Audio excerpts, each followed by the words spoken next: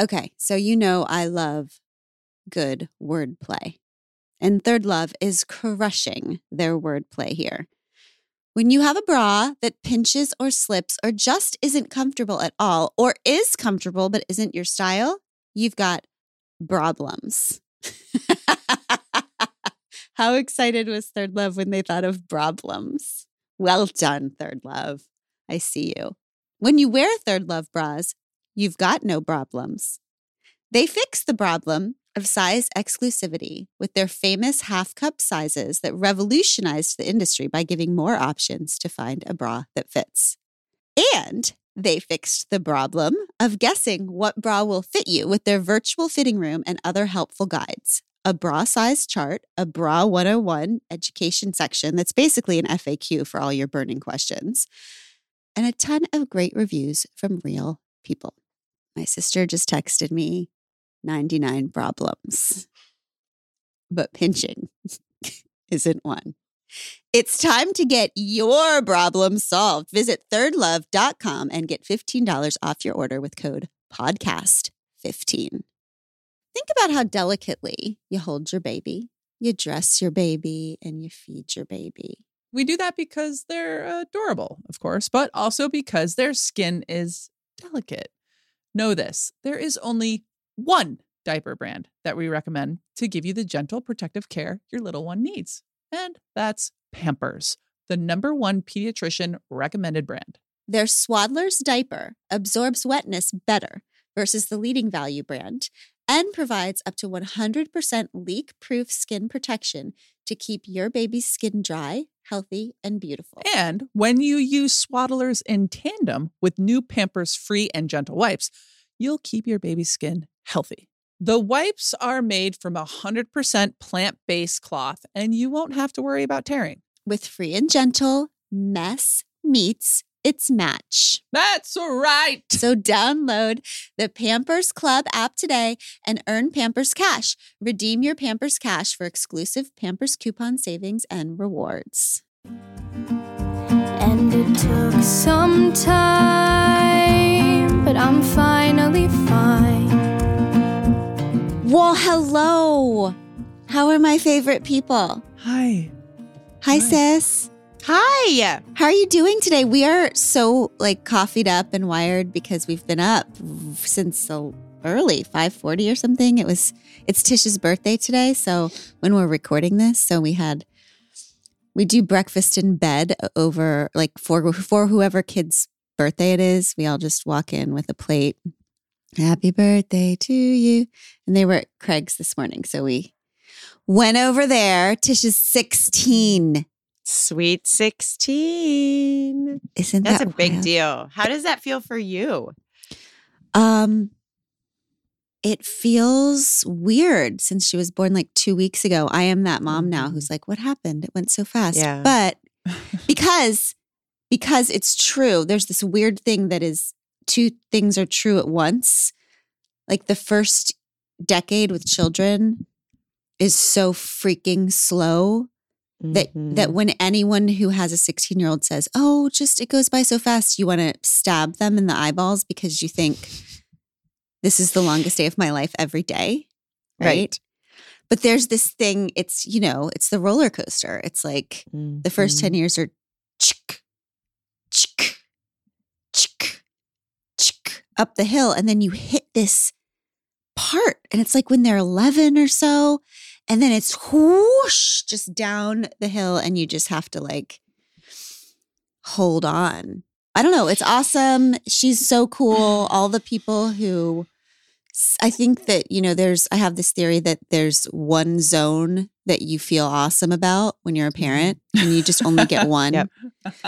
Some people love pregnancy and then after the kid's born, it's all over for them. Some people are awesome baby parents. I'm really liking this teenage part. I am. I feel I don't know, when they go do their things, I constantly feel like that scene from Pinocchio where Geppetto makes Pinocchio and then just watches him come to life and dance about and just says, oh my God, that thing that we raised is animated and moving with its own energy. I like it. I like the teen years so far. Would you say that you have any regrets? And with that incredible segue, Master of segue. my wife is Master of telling me segue, that Abby I'm Wambach. talking too much about the topic that is not our topic for the day. That's right. And the Just trying to topic, stay on task here, babe. thank you. I love you. And that story was beautiful, but we're here to talk about something else today. Okay. Beautiful but irrelevant. Both things can be true. Yeah. Right. I'm sorry. I regret that I took up so much of your time with that sidebar about parenting and our daughter. But today we are here to talk about regret. Mm.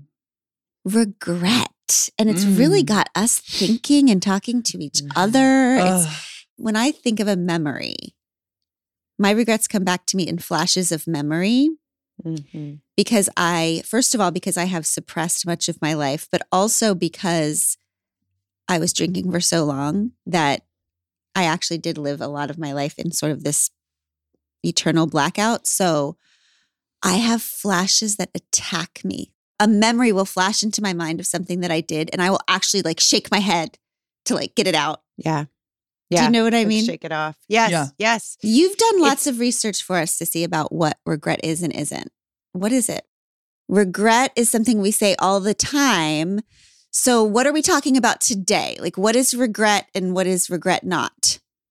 So regret is the emotion that you experience when you think your present situation would be better or happier if you had done something different in the past. Mm. That's a very specific thing. Like we use regret in a lot of contexts. You know, we'll say things like, sending you deepest regrets at the passing of your grandfather. But presumably you didn't have any role in your neighbor's grandfather passing. So if I killed your grandfather, Yes. I wouldn't necessarily regret that. That would be like remorse. I'd be apologizing, right? If I killed your grandfather purposefully, that would be remorse. Well, presumably it would be both because your life would presumably be happier were you not incarcerated for killing someone's grandfather. Okay.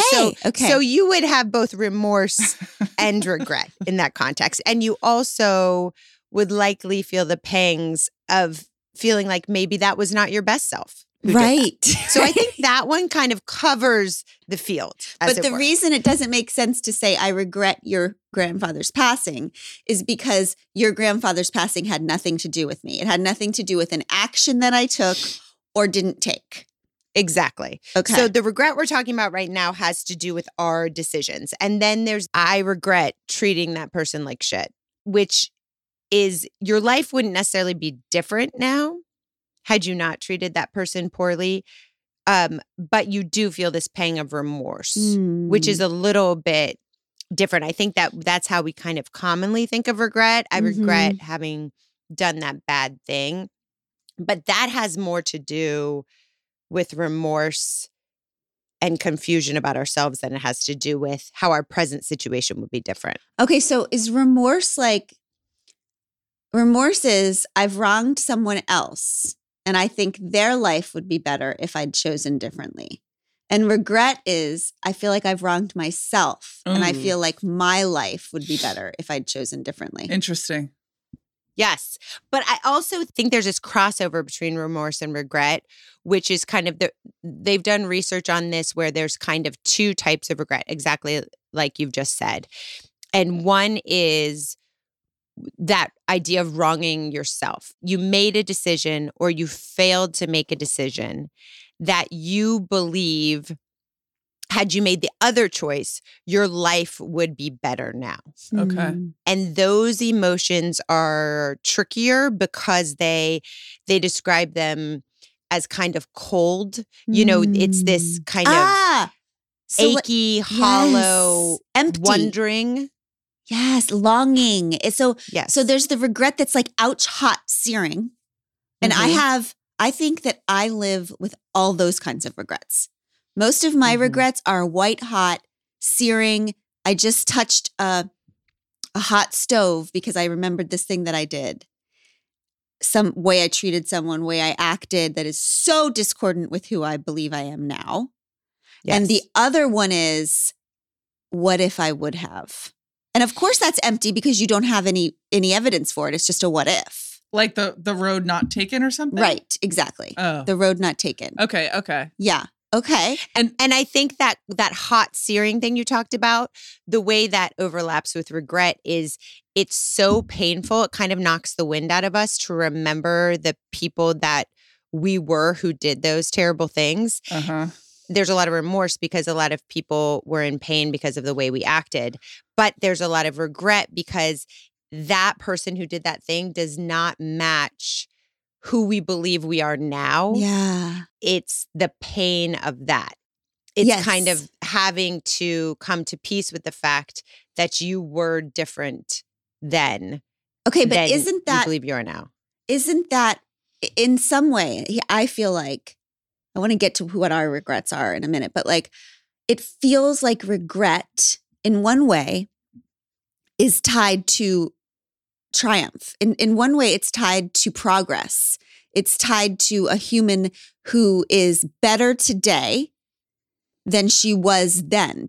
We're all doing the best we can, basically, right? So if I am feeling searing regret from something that I did before, that's because now I can see, now I'm the type of person who would never do that, which is proof of growth. If I were the same person back then, I wouldn't have that searing regret because I'd have the same consciousness that I had back then. So in that way, isn't even having that bucket of regret proof That's good. of growth? Yeah. And Yes. Yeah, I love that. And I think that, in fact, the only way to not have regret is either to never examine your life, Mm-hmm.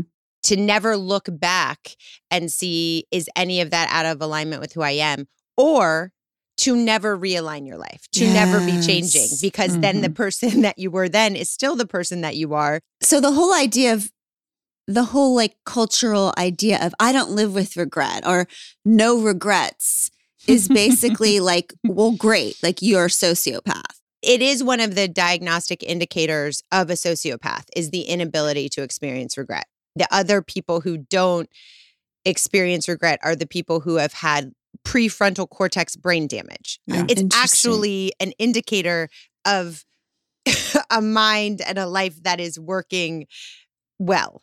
Is to have Yeah. regret. It's proof of two things. One, that you've grown because of the searing thing. And two, that you made some freaking decisions. You made some decisions in your life. That's what I'm going to say. Like, how many freaking decisions is a human being making in the course of a day? Mm-hmm. And we are not 100% all the time, ever. Like Mhm. every day we're making decisions that are wrong. Now, they might not be earth shattering or like life altering, but they do change the course of your life. But I want to learn about what your specific regrets are. So I have never felt less prepared for a podcast because I was thinking a lot about what I would say. And I realized that none of what I was preparing to say was actually as real as what a tiny little bit ago I decided Whoa. that I was going to say. Regret is something you can talk about at a pretty surface level, or you can kind of make it tidy, or it's something that in some ways is the most painful thing to talk about. And I was Mhm. imagining a listener listen to some of the things that I was going to say and feeling shitty because feeling like, oh, my regret is worse than that regret. Mm-hmm. Mm. So I just decided to talk about one of the things that, like, you know, will wake me up in the middle of the night and still makes me feel like pretty ashamed. So when I was in middle school and high school, I had a pretty dysfunctional long-term relationship. And it wasn't yet at the, you know, it wasn't like social isolation abuse, but it was on that spectrum sort of, where he didn't like my friends, wasn't consistently kind to me, was kind of withholding. We didn't have shared friends. And I'm not trying to excuse my behavior, but I'm setting the context of, for some reason, I believed that I had to have like fidelity to him over the other things in my life. Mhm. And I remember I had been best friends with my best friend since we all through elementary school, all through 7th and 8th grade. And she was just the best. I mean, Mhm. she was fiercely loyal. She was better to me than she should have been. She was just radically wonderful. And I loved her very much. And I started to treat her badly. And I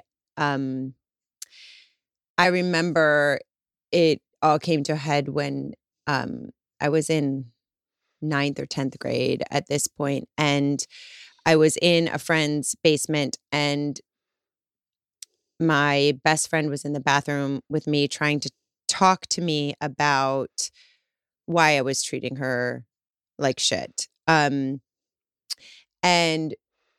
she was just trying to get me to basically give any indication that I valued our friendship. And I just remember her, she was bawling and she was so sad and she loved me so much. She was talking to me and being so vulnerable and honest. And I, for some reason in my head, believed that I had to declare my undivided loyalty to my boyfriend. And it was almost like it was a grand inquisition and he was my God. Mm. You were like denouncing everything but him? I was like denouncing everything but him. And I remember over and over saying, almost with the pride of a zealot, right? Saying, I will always choose him over you. I will always choose him over you. Literally saying those words as Mm. she wept with nothing but the last, years of treating me 100 times better than he ever treated me. Yeah. And I remember walking out of that room feeling like I had fought the good fight, like I had done what I was supposed to do. Mm. And I can see her face perfectly. And when I think about what she deserved, just as a human, but what she had earned from me for everything she did for me and the way she loved me, it was cruel. Mm. I was cruel. I just can't even identify Mhm. with the kind of person that would be so cruel and so confused about what to value in life and so misguided. And there was another friend outside the door who heard the whole thing. And Mhm. obviously my mistreatment of my best friend changed us and it changed my relationship with all of my friends. And Mm. I eventually went off to college and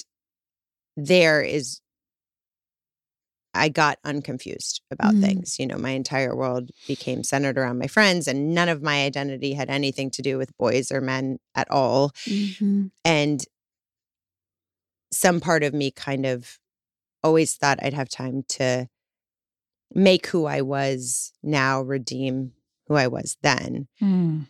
And then the year after I graduated from college, you arrived at my doorstep from 3 hours away, and you had driven there to tell me that she had died.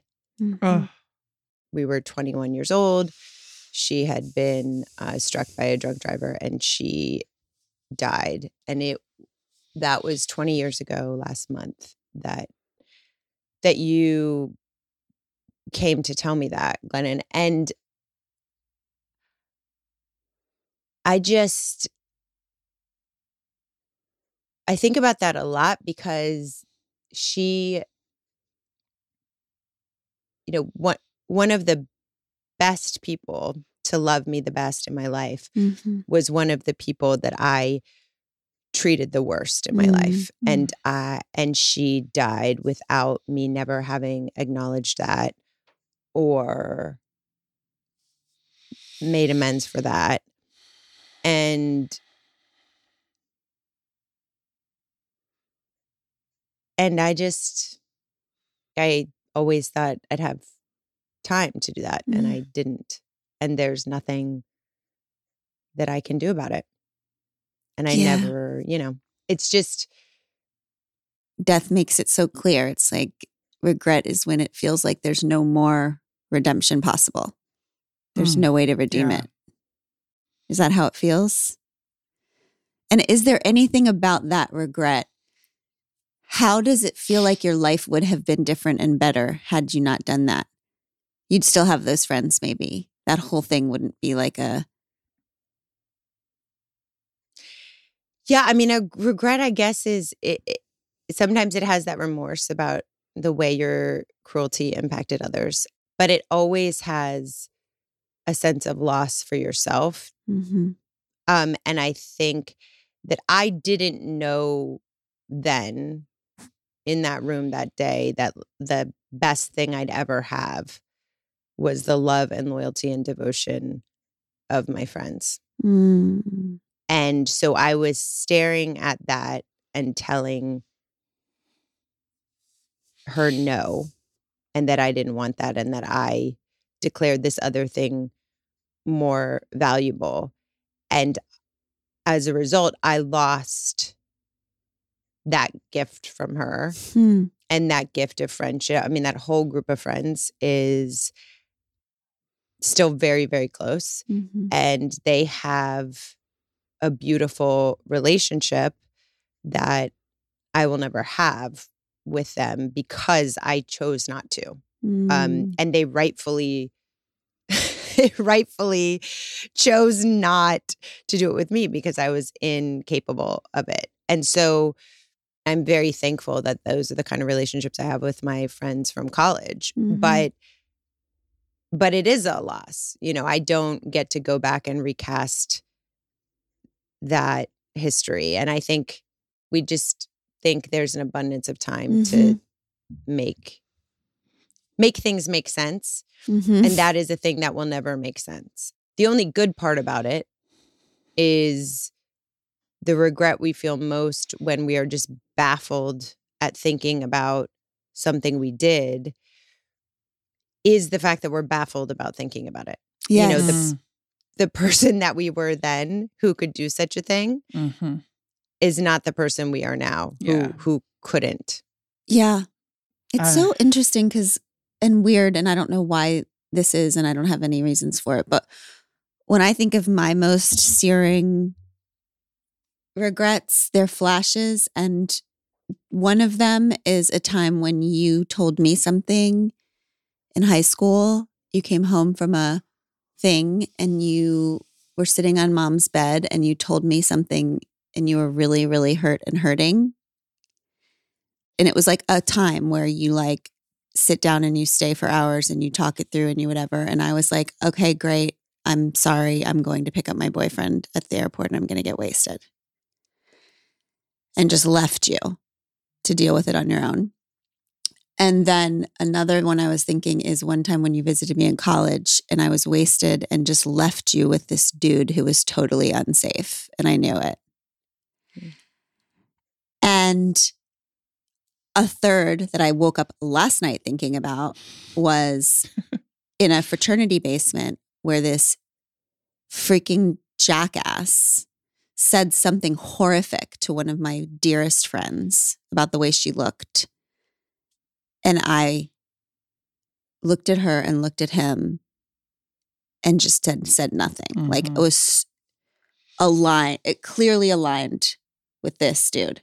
And I just think it's interesting that all of these regrets have to do with abandoning the love of our sisters or women and aligning with men who didn't deserve it and abandoning the women who did. And I don't know. When you talk to me about her looking at you and say, it's like you were in a cult. Yeah. It makes me think of all of the poor parents who look at their kids or all their whatever and are like, where are you? And you're like, gone. Allegiance is over here, and any connection with you. By the way, sister, that's like classic abuse behavior. Like that's like people who are abused do think that their loyalty to the abuser is everything.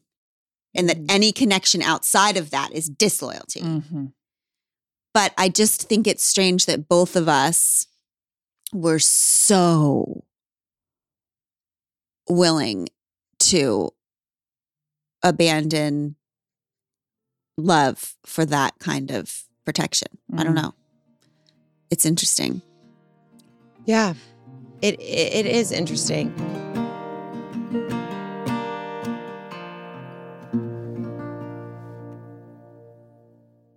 So many things in our lives change, but not our love for Vuori clothing. I love this ad. We're so glad that they continue to support the show. It's true. Abby is obsessed with Vuori. I am a little bit too. Do you think you have a favorite item? Ugh, they're t-shirts. They never get less soft. They're just perfect for everything, for going to dinner, for actively going for a walk, for working out, whatever you want to do. They're the best. Sleep in them. You wear them to work out and you wear them out to dinner. That is true. I wear Vuori tops all day, every day. And you wear them under suits and you wear them to bed. It's everything. Okay. I mean, I love them, but it's not easy to find clothes that look sleek and feel comfortable. I mean, I can use them everywhere and anywhere I go. Vuori is an investment in your happiness. I promise you. For our listeners, they are offering 20% off your first purchase, plus free shipping on any U.S. orders over $75 and free returns. Get yourself some of the most comfortable and versatile clothing on the planet at vuori.com/hardthings. That's VUORI.com/hardthings. You won't be sorry. One of the regrets I have is I kicked my very best friend out of a house that he was living in back when I was living in Los Angeles. And, you know, this is when I was still using and he was the most important person in my life. And I was screaming and I was yelling and I was throwing things.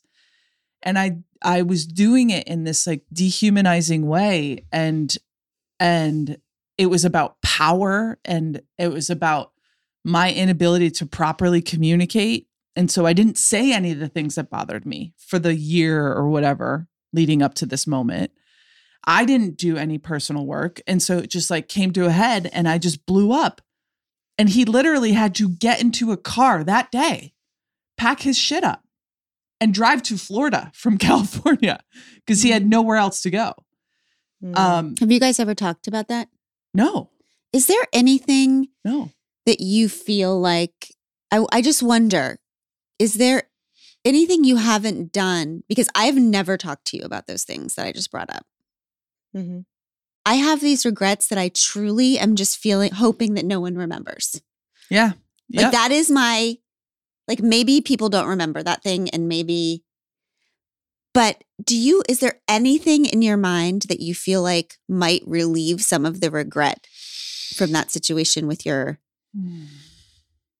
best friend? Because it's interesting, right? That you've never talked about it, that I've never talked about it, that you've never, I just wonder, is there something like, you know, that idea that these feelings that we have inside of us are so scary when we keep them in, but then when we let them out in the light, do they loosen? Like, will they, is there anything that you think you can do that you haven't done that might, that would be a release valve for the pressure of that regret? Well, I think part of it is right now. I mean, the fact that she has passed is kind of like that temptation to hide from it. Mm-hmm. And to not take account is even more possible. Mm-hmm. To try to recast that whole situation rather than what it was. And so I think part of it is saying it out loud. I have thought about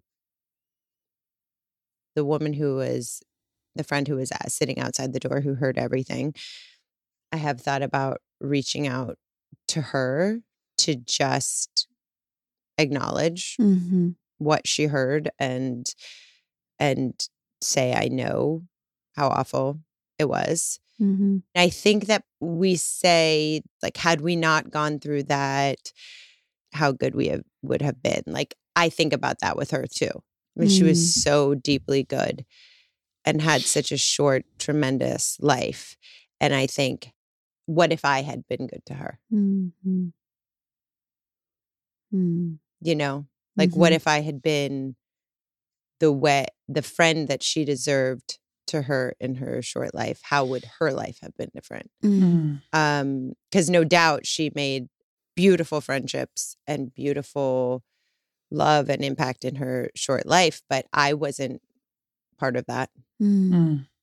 Part of me thinks in the redemption of it, it's acknowledging the fact that hopefully, in the best case, we are evolving folks whose ability to be in alignment with ourselves is increasing and changing over time. Is increasing, yes. And that's all we can hope for. That's right. And also acknowledging that if that is the case, then the integration that we have now is not the integration we will have in 5 years and 10 years and 15 years. Yeah. So what is what I'm doing right now in my life right now something that in 10 years, in 5 years and 15 years, I will say, I don't even recognize myself in that. And how do I expedite that change now? Because if there's anything that story tells me, it's that we can't count on the 5 and the 10 and the 15 to have enough time to that's change. An amazing way to use regret as a guiding principle for now. Because there's this one way of dealing with regret where it's just directionally unhelpful. It's like this playing of an old song over and over again, like a security blanket that keeps you from engaging in the now, that keeps you from singing a new song that is too safe, that is too comfortable, it's too easy, or it's the wrong kind of hard. It's like keeps regret from the past, keeps you from even this moment, and then this moment will become the past, and then you will regret this moment, and then your entire life you're living not now. But there's a way to use it that's like, I do wonder, it is curious, sister, that I think if people would list 3 things about you, like fiercely, almost insanely loyal is probably one of the things, and to the women in your life. And it's just interesting that maybe that searing pain has informed her. Informed you. Yeah. Yeah. What a beautiful way to look at life in terms of evolution, and like to prepare ourselves for a future of regret, because we have chosen to truly evolve, to become more integrated with ourselves year over year over year, because who we are today is hopefully different than who we are in a year, 5, 10 years. And so I guess it is the hope for me that I'm going to regret a whole bunch of shit in 10 years that I'm doing right now, because I am not the evolved person that I dream of becoming in those 10 years. Yeah, absolutely. And keeping in mind the finality and like the brevity of life. It's actually an ancient spiritual tradition. Many cultures keep skulls everywhere, keep a skull on their desk, keep a skull. It's seated in this idea of regret. Keep in mind that this will all end. The future. And so don't wait, because right now, and then I think about this idea of regret as being kind of perverted by like capitalistic ideas too. It's like we think of regret as like, I have to do the big thing right now. I have to do the big thing. Yeah. I have to like, am I successful enough? Am I whatever enough? And I was thinking this morning about this poem that so many people over and over again reference, because it's the seed of regret. And it's the Mary Oliver. I won't read the whole thing, but she's looking at a grasshopper in the grass, and she says, Now she lifts her pale forearms and thoroughly washes her face. Now she snaps her wings open and floats away. I don't know exactly what a prayer is. I do know how to pay attention, how to fall down into the grass, how to kneel in the grass, how to be idle and blessed, how to stroll through the fields, which is what I have been doing all day. Tell me, what else should I have done? Doesn't everything die at last and too soon? Mm-hmm. Tell me, what is it you plan to do with your one wild and precious life? And over again, this poem is used to like make people feel like they should have gone to college, or they should have like gone to this one thing, or they missed their opportunity to be a famous singer or whatever. And Mary Oliver, it's like our friend Jessica Faith Kantrowitz talks about so beautifully. This poem is used to shame people into doing more. And what Mary Oliver is saying is that your life is too important and wild and singular not to do less. Mm-hmm. Her answer to what to do with your one wild and precious life is to walk around a field and stare at grasshoppers. Exactly. Mm-hmm. It's That's like what Jessica was saying. right. It's to be idle and blessed. Did I notice how beautiful everything is right now? Mm-hmm. It's that idea of how do we avoid, at the deathbed, there's these studies about what people most regret on their deathbed. And it's never, I didn't have enough money, or I didn't do the big career. Like I wish I had let myself be happy. Yeah. I wish I had been Ronnie- more myself. What are they? Do you have them? Yeah, Bronnie Ware, she was an Australian palliative care nurse, and she walked a lot of people to their deaths, and she wrote 5 regrets of the dying, and those 5 regrets were: I wish I'd have the courage to live a life true to myself, not the one others expected of me. I wish I hadn't worked so hard. Mm-hmm. I wish I'd have the courage to express my feelings. Mm-hmm. I wish I'd stayed in touch with my friends. Mm. And I wish that I had let myself be happier. Oh. Yeah. I mean, that's a gut punch. All we can do is try that today. That's all we can do. The only way to avoid deathbed regret, right, is just try to avoid bedtime regret.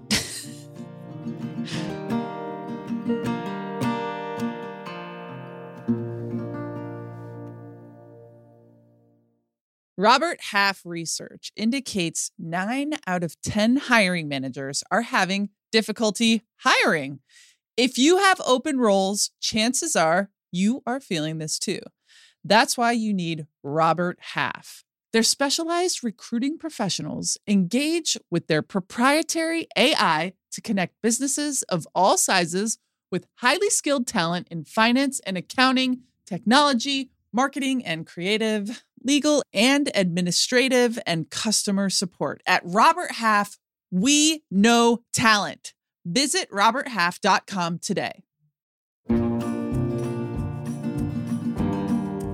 Let's go to a question. My name is Amy.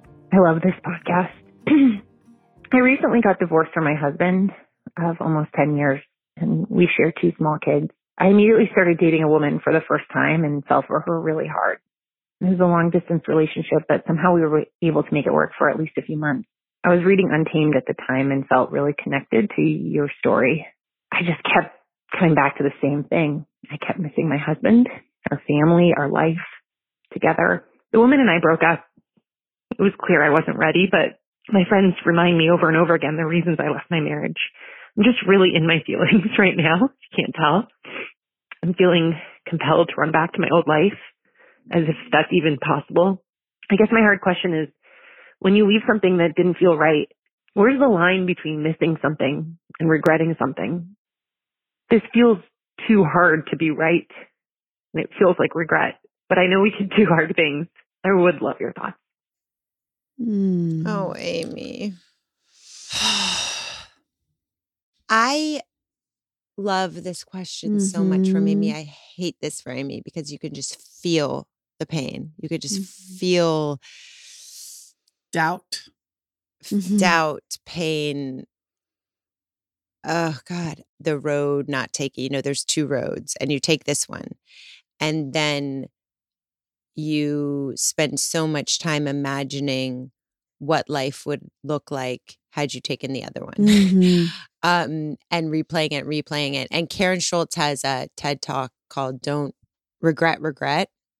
And she talks about how just even the concept of regret requires two things. It requires agency, right? So you go back, there's that fork in the road, and you have chosen one. Mhm. You have made that choice. That's your agency. And then it requires imagination, because in order to regret, you have to go back into the fork in the road, imagine having Mhm. taken the other road, Mhm. and then fully play that out. Yeah. And so you are necessarily comparing your reality and the pain that you're in right now with the imagined reality of where you would have been in the other road. Yes.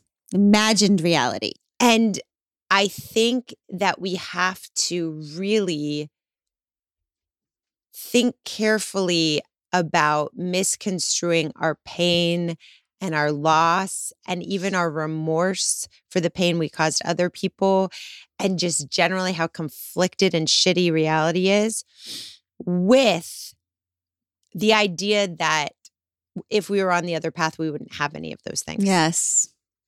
Because we have to be humble enough to admit that the imagined reality is not actually reliable. And we Mhm. likely would have a lot of the same pain and confusion and hurt were we on the other path. Yeah.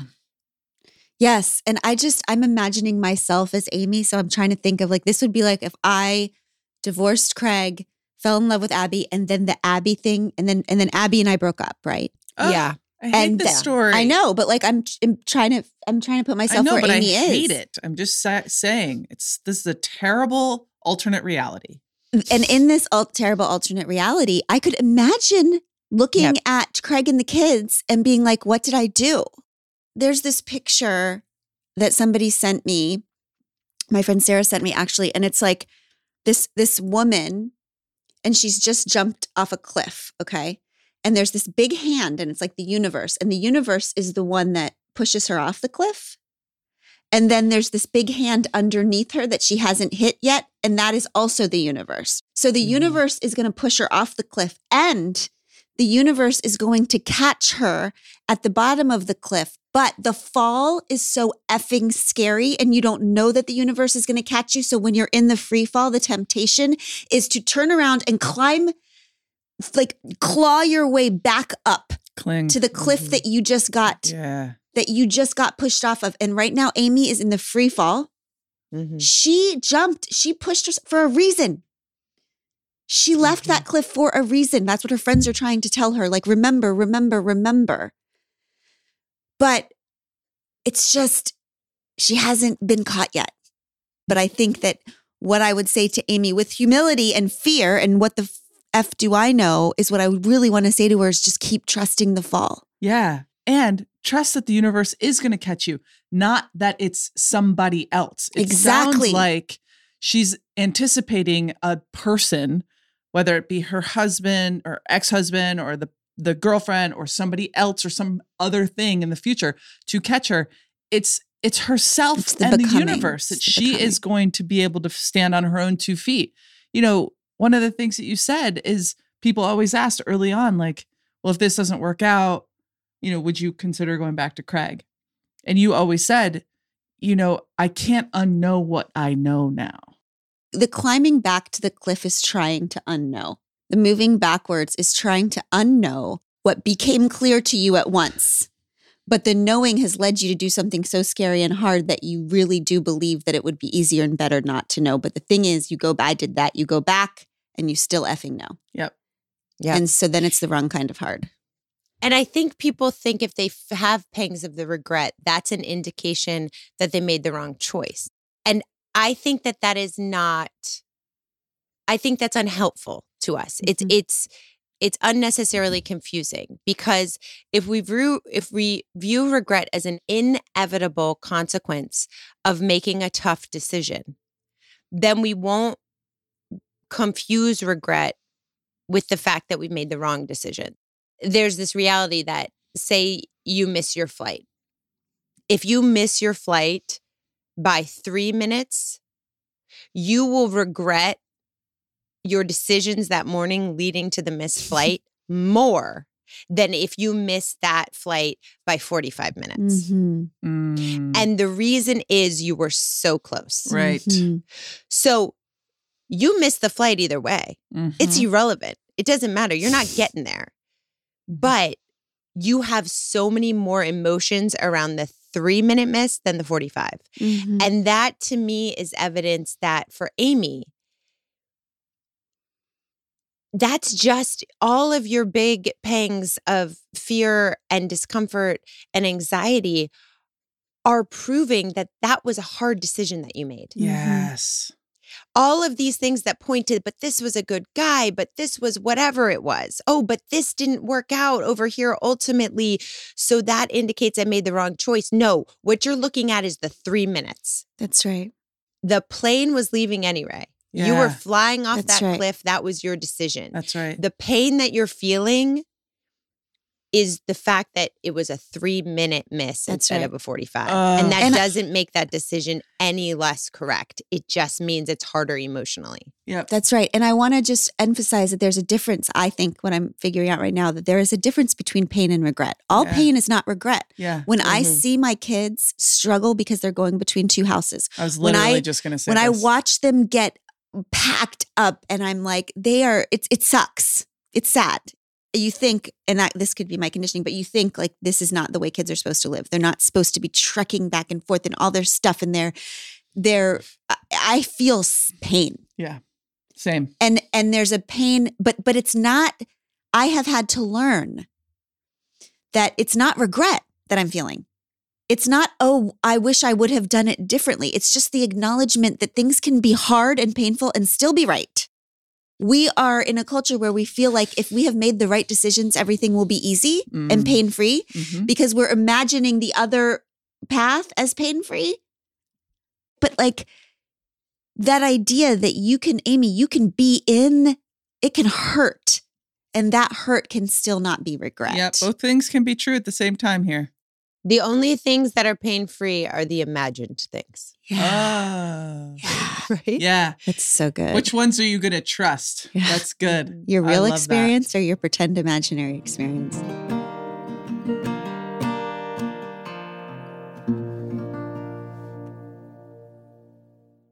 Homes.com knows that when it comes to home shopping, it's never just about the house or condo. It's about the home. And what makes a home is more than just the house or property. It's the location, it's the neighborhood, it's so much more. If you have kids, it's also schools, nearby parks, and transportation options. That's why Homes.com goes above and beyond to bring home shoppers the in-depth information they need to find the right home. And when I say in-depth, I'm talking deep. Each listing features comprehensive information about the neighborhood, complete with a video guide. They also have details about local schools with state rankings and student-to-teacher ratios. They even have an agent directory with the sales history of each agent. So when it comes to finding a home, not just a house, this is everything you need to know, all in one place. Homes.com. We've done your homework. Let's hear from Beth. Hi, my name is Beth, and I had a question for Glennon. I was bulimic for about 4 years, from freshman year in high school until freshman year in college.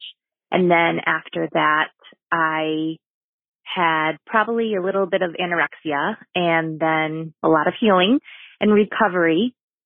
And during that time, I just probably made not the greatest decisions or followed my heart or probably wasn't great at relationships.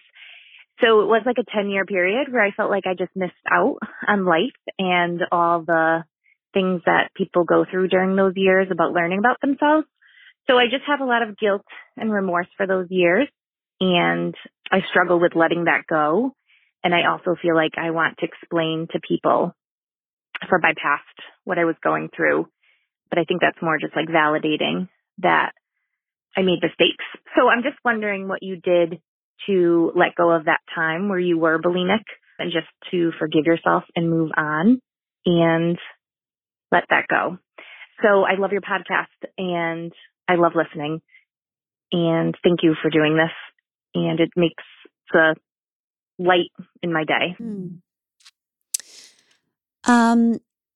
Beth. Hashtag same, Beth. Hashtag same. Hashtag same. Yeah. Yeah, I mean, I relate to everything that Beth said, except for the last sentence, which is what Beth is trying to get to because someone has told her the words let go and move on. Those are two things that somebody told us we have to get to. I don't know how to let go. I don't know how to move on. I'm just like trudging along with my whole entire self all the time, every day.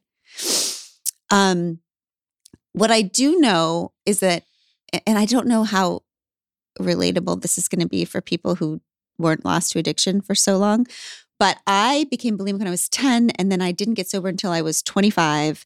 And so most of my formative years, I was just lost to addiction. My whole life was this little like world that I created that I could control, which was addiction. And so I was basically dropped out of life. And so what I have figured out in this second part of my life is that I missed a lot.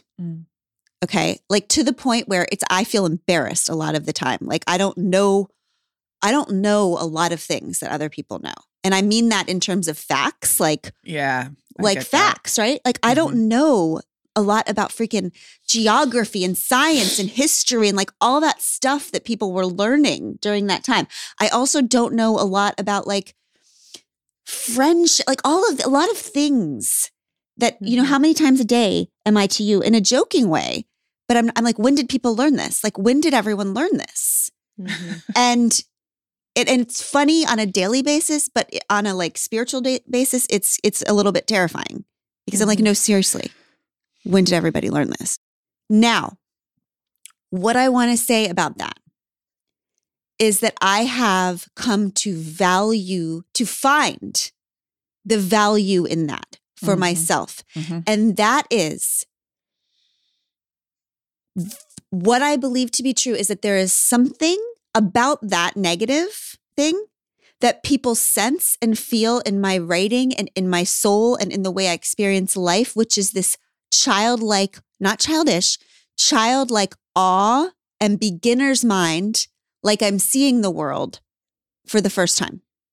So all I'm saying to Beth is like, I don't know how we move on or if we even do, but I do know that there can be something beautiful and special that comes from that being gone. Yeah. And that is being fresh. It rings really true, the embarrassing bit. When I was training for the marathon and running with some of my former teammates, and we would run together, and then for the actual marathon, they would tell stories, and I would just kind of like, I didn't remember many of the things that they talked about, which was really embarrassing.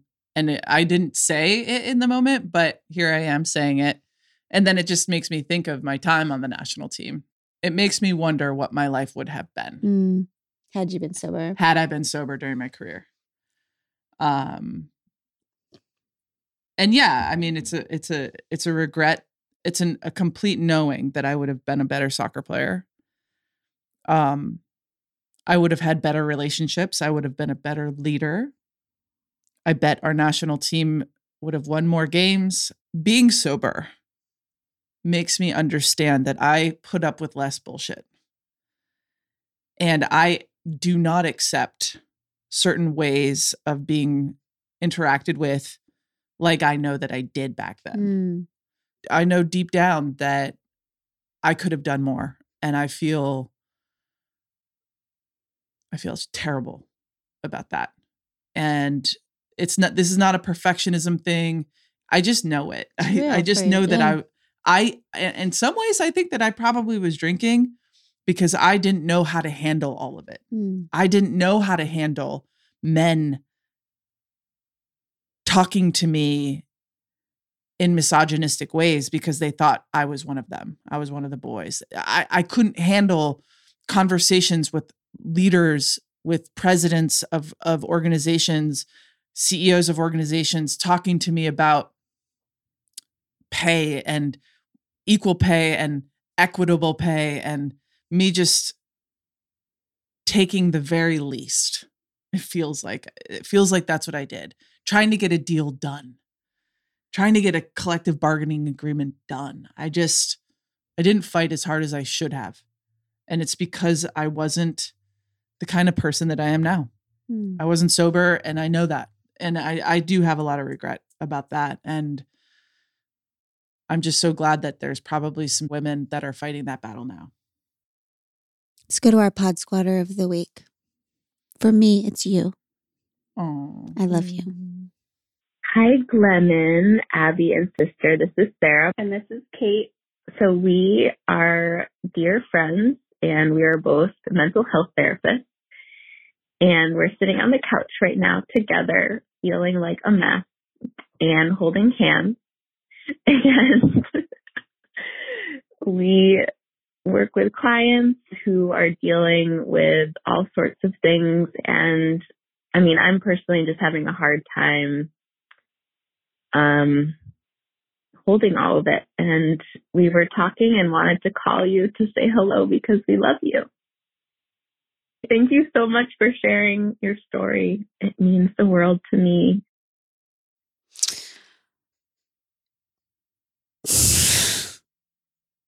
Just sitting on the couch holding hands? I mean, that's what we're doing. I love that. Sarah and Kate, first of all, God, goddess, whatever, bless the people who are the mental health therapists. I mean, you saved my life. Yeah. You saved my life, Sarah and Kate. And for the people who hold everyone else's stuff and then have to find a way to hold their own stuff, I don't know. I don't have anything to say other than thank you, Sarah and Kate. And to everyone else who is listening, life is really, really hard. Yeah. Find somebody's hand to hold this week, even if it's your own. That's good. We can do hard things. We love you. I give you Tish Melton and Brandy Carlisle. I walked through fire, I came out the other side. I chased desire, I made sure I got what's mine. And I continue to believe that I'm the one for me. And because I'm mine, I walk the line. 'Cause we're adventurers and heartbreaks on map, a final destination we lack. We've stopped asking directions to places they've never been. And to be loved, we need to be known. We'll finally find our way back home. And through the joy and pain that our lives bring, we can do hard things.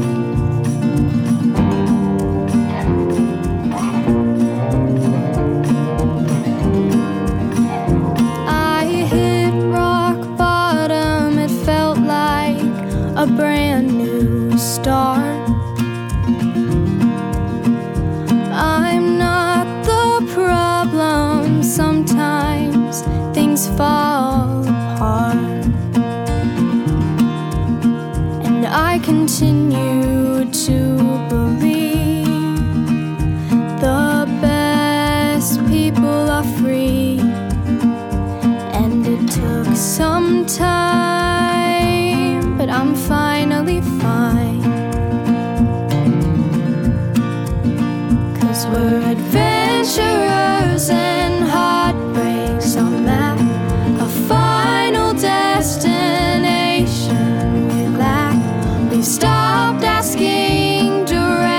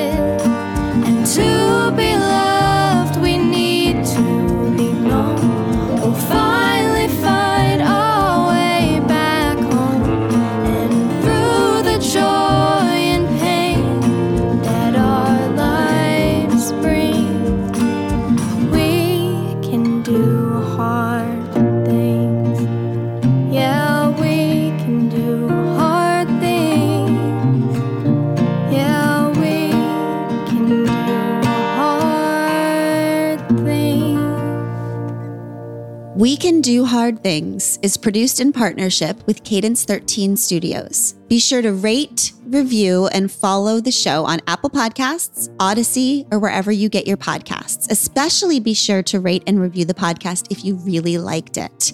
If you didn't, don't worry about it. It's fine.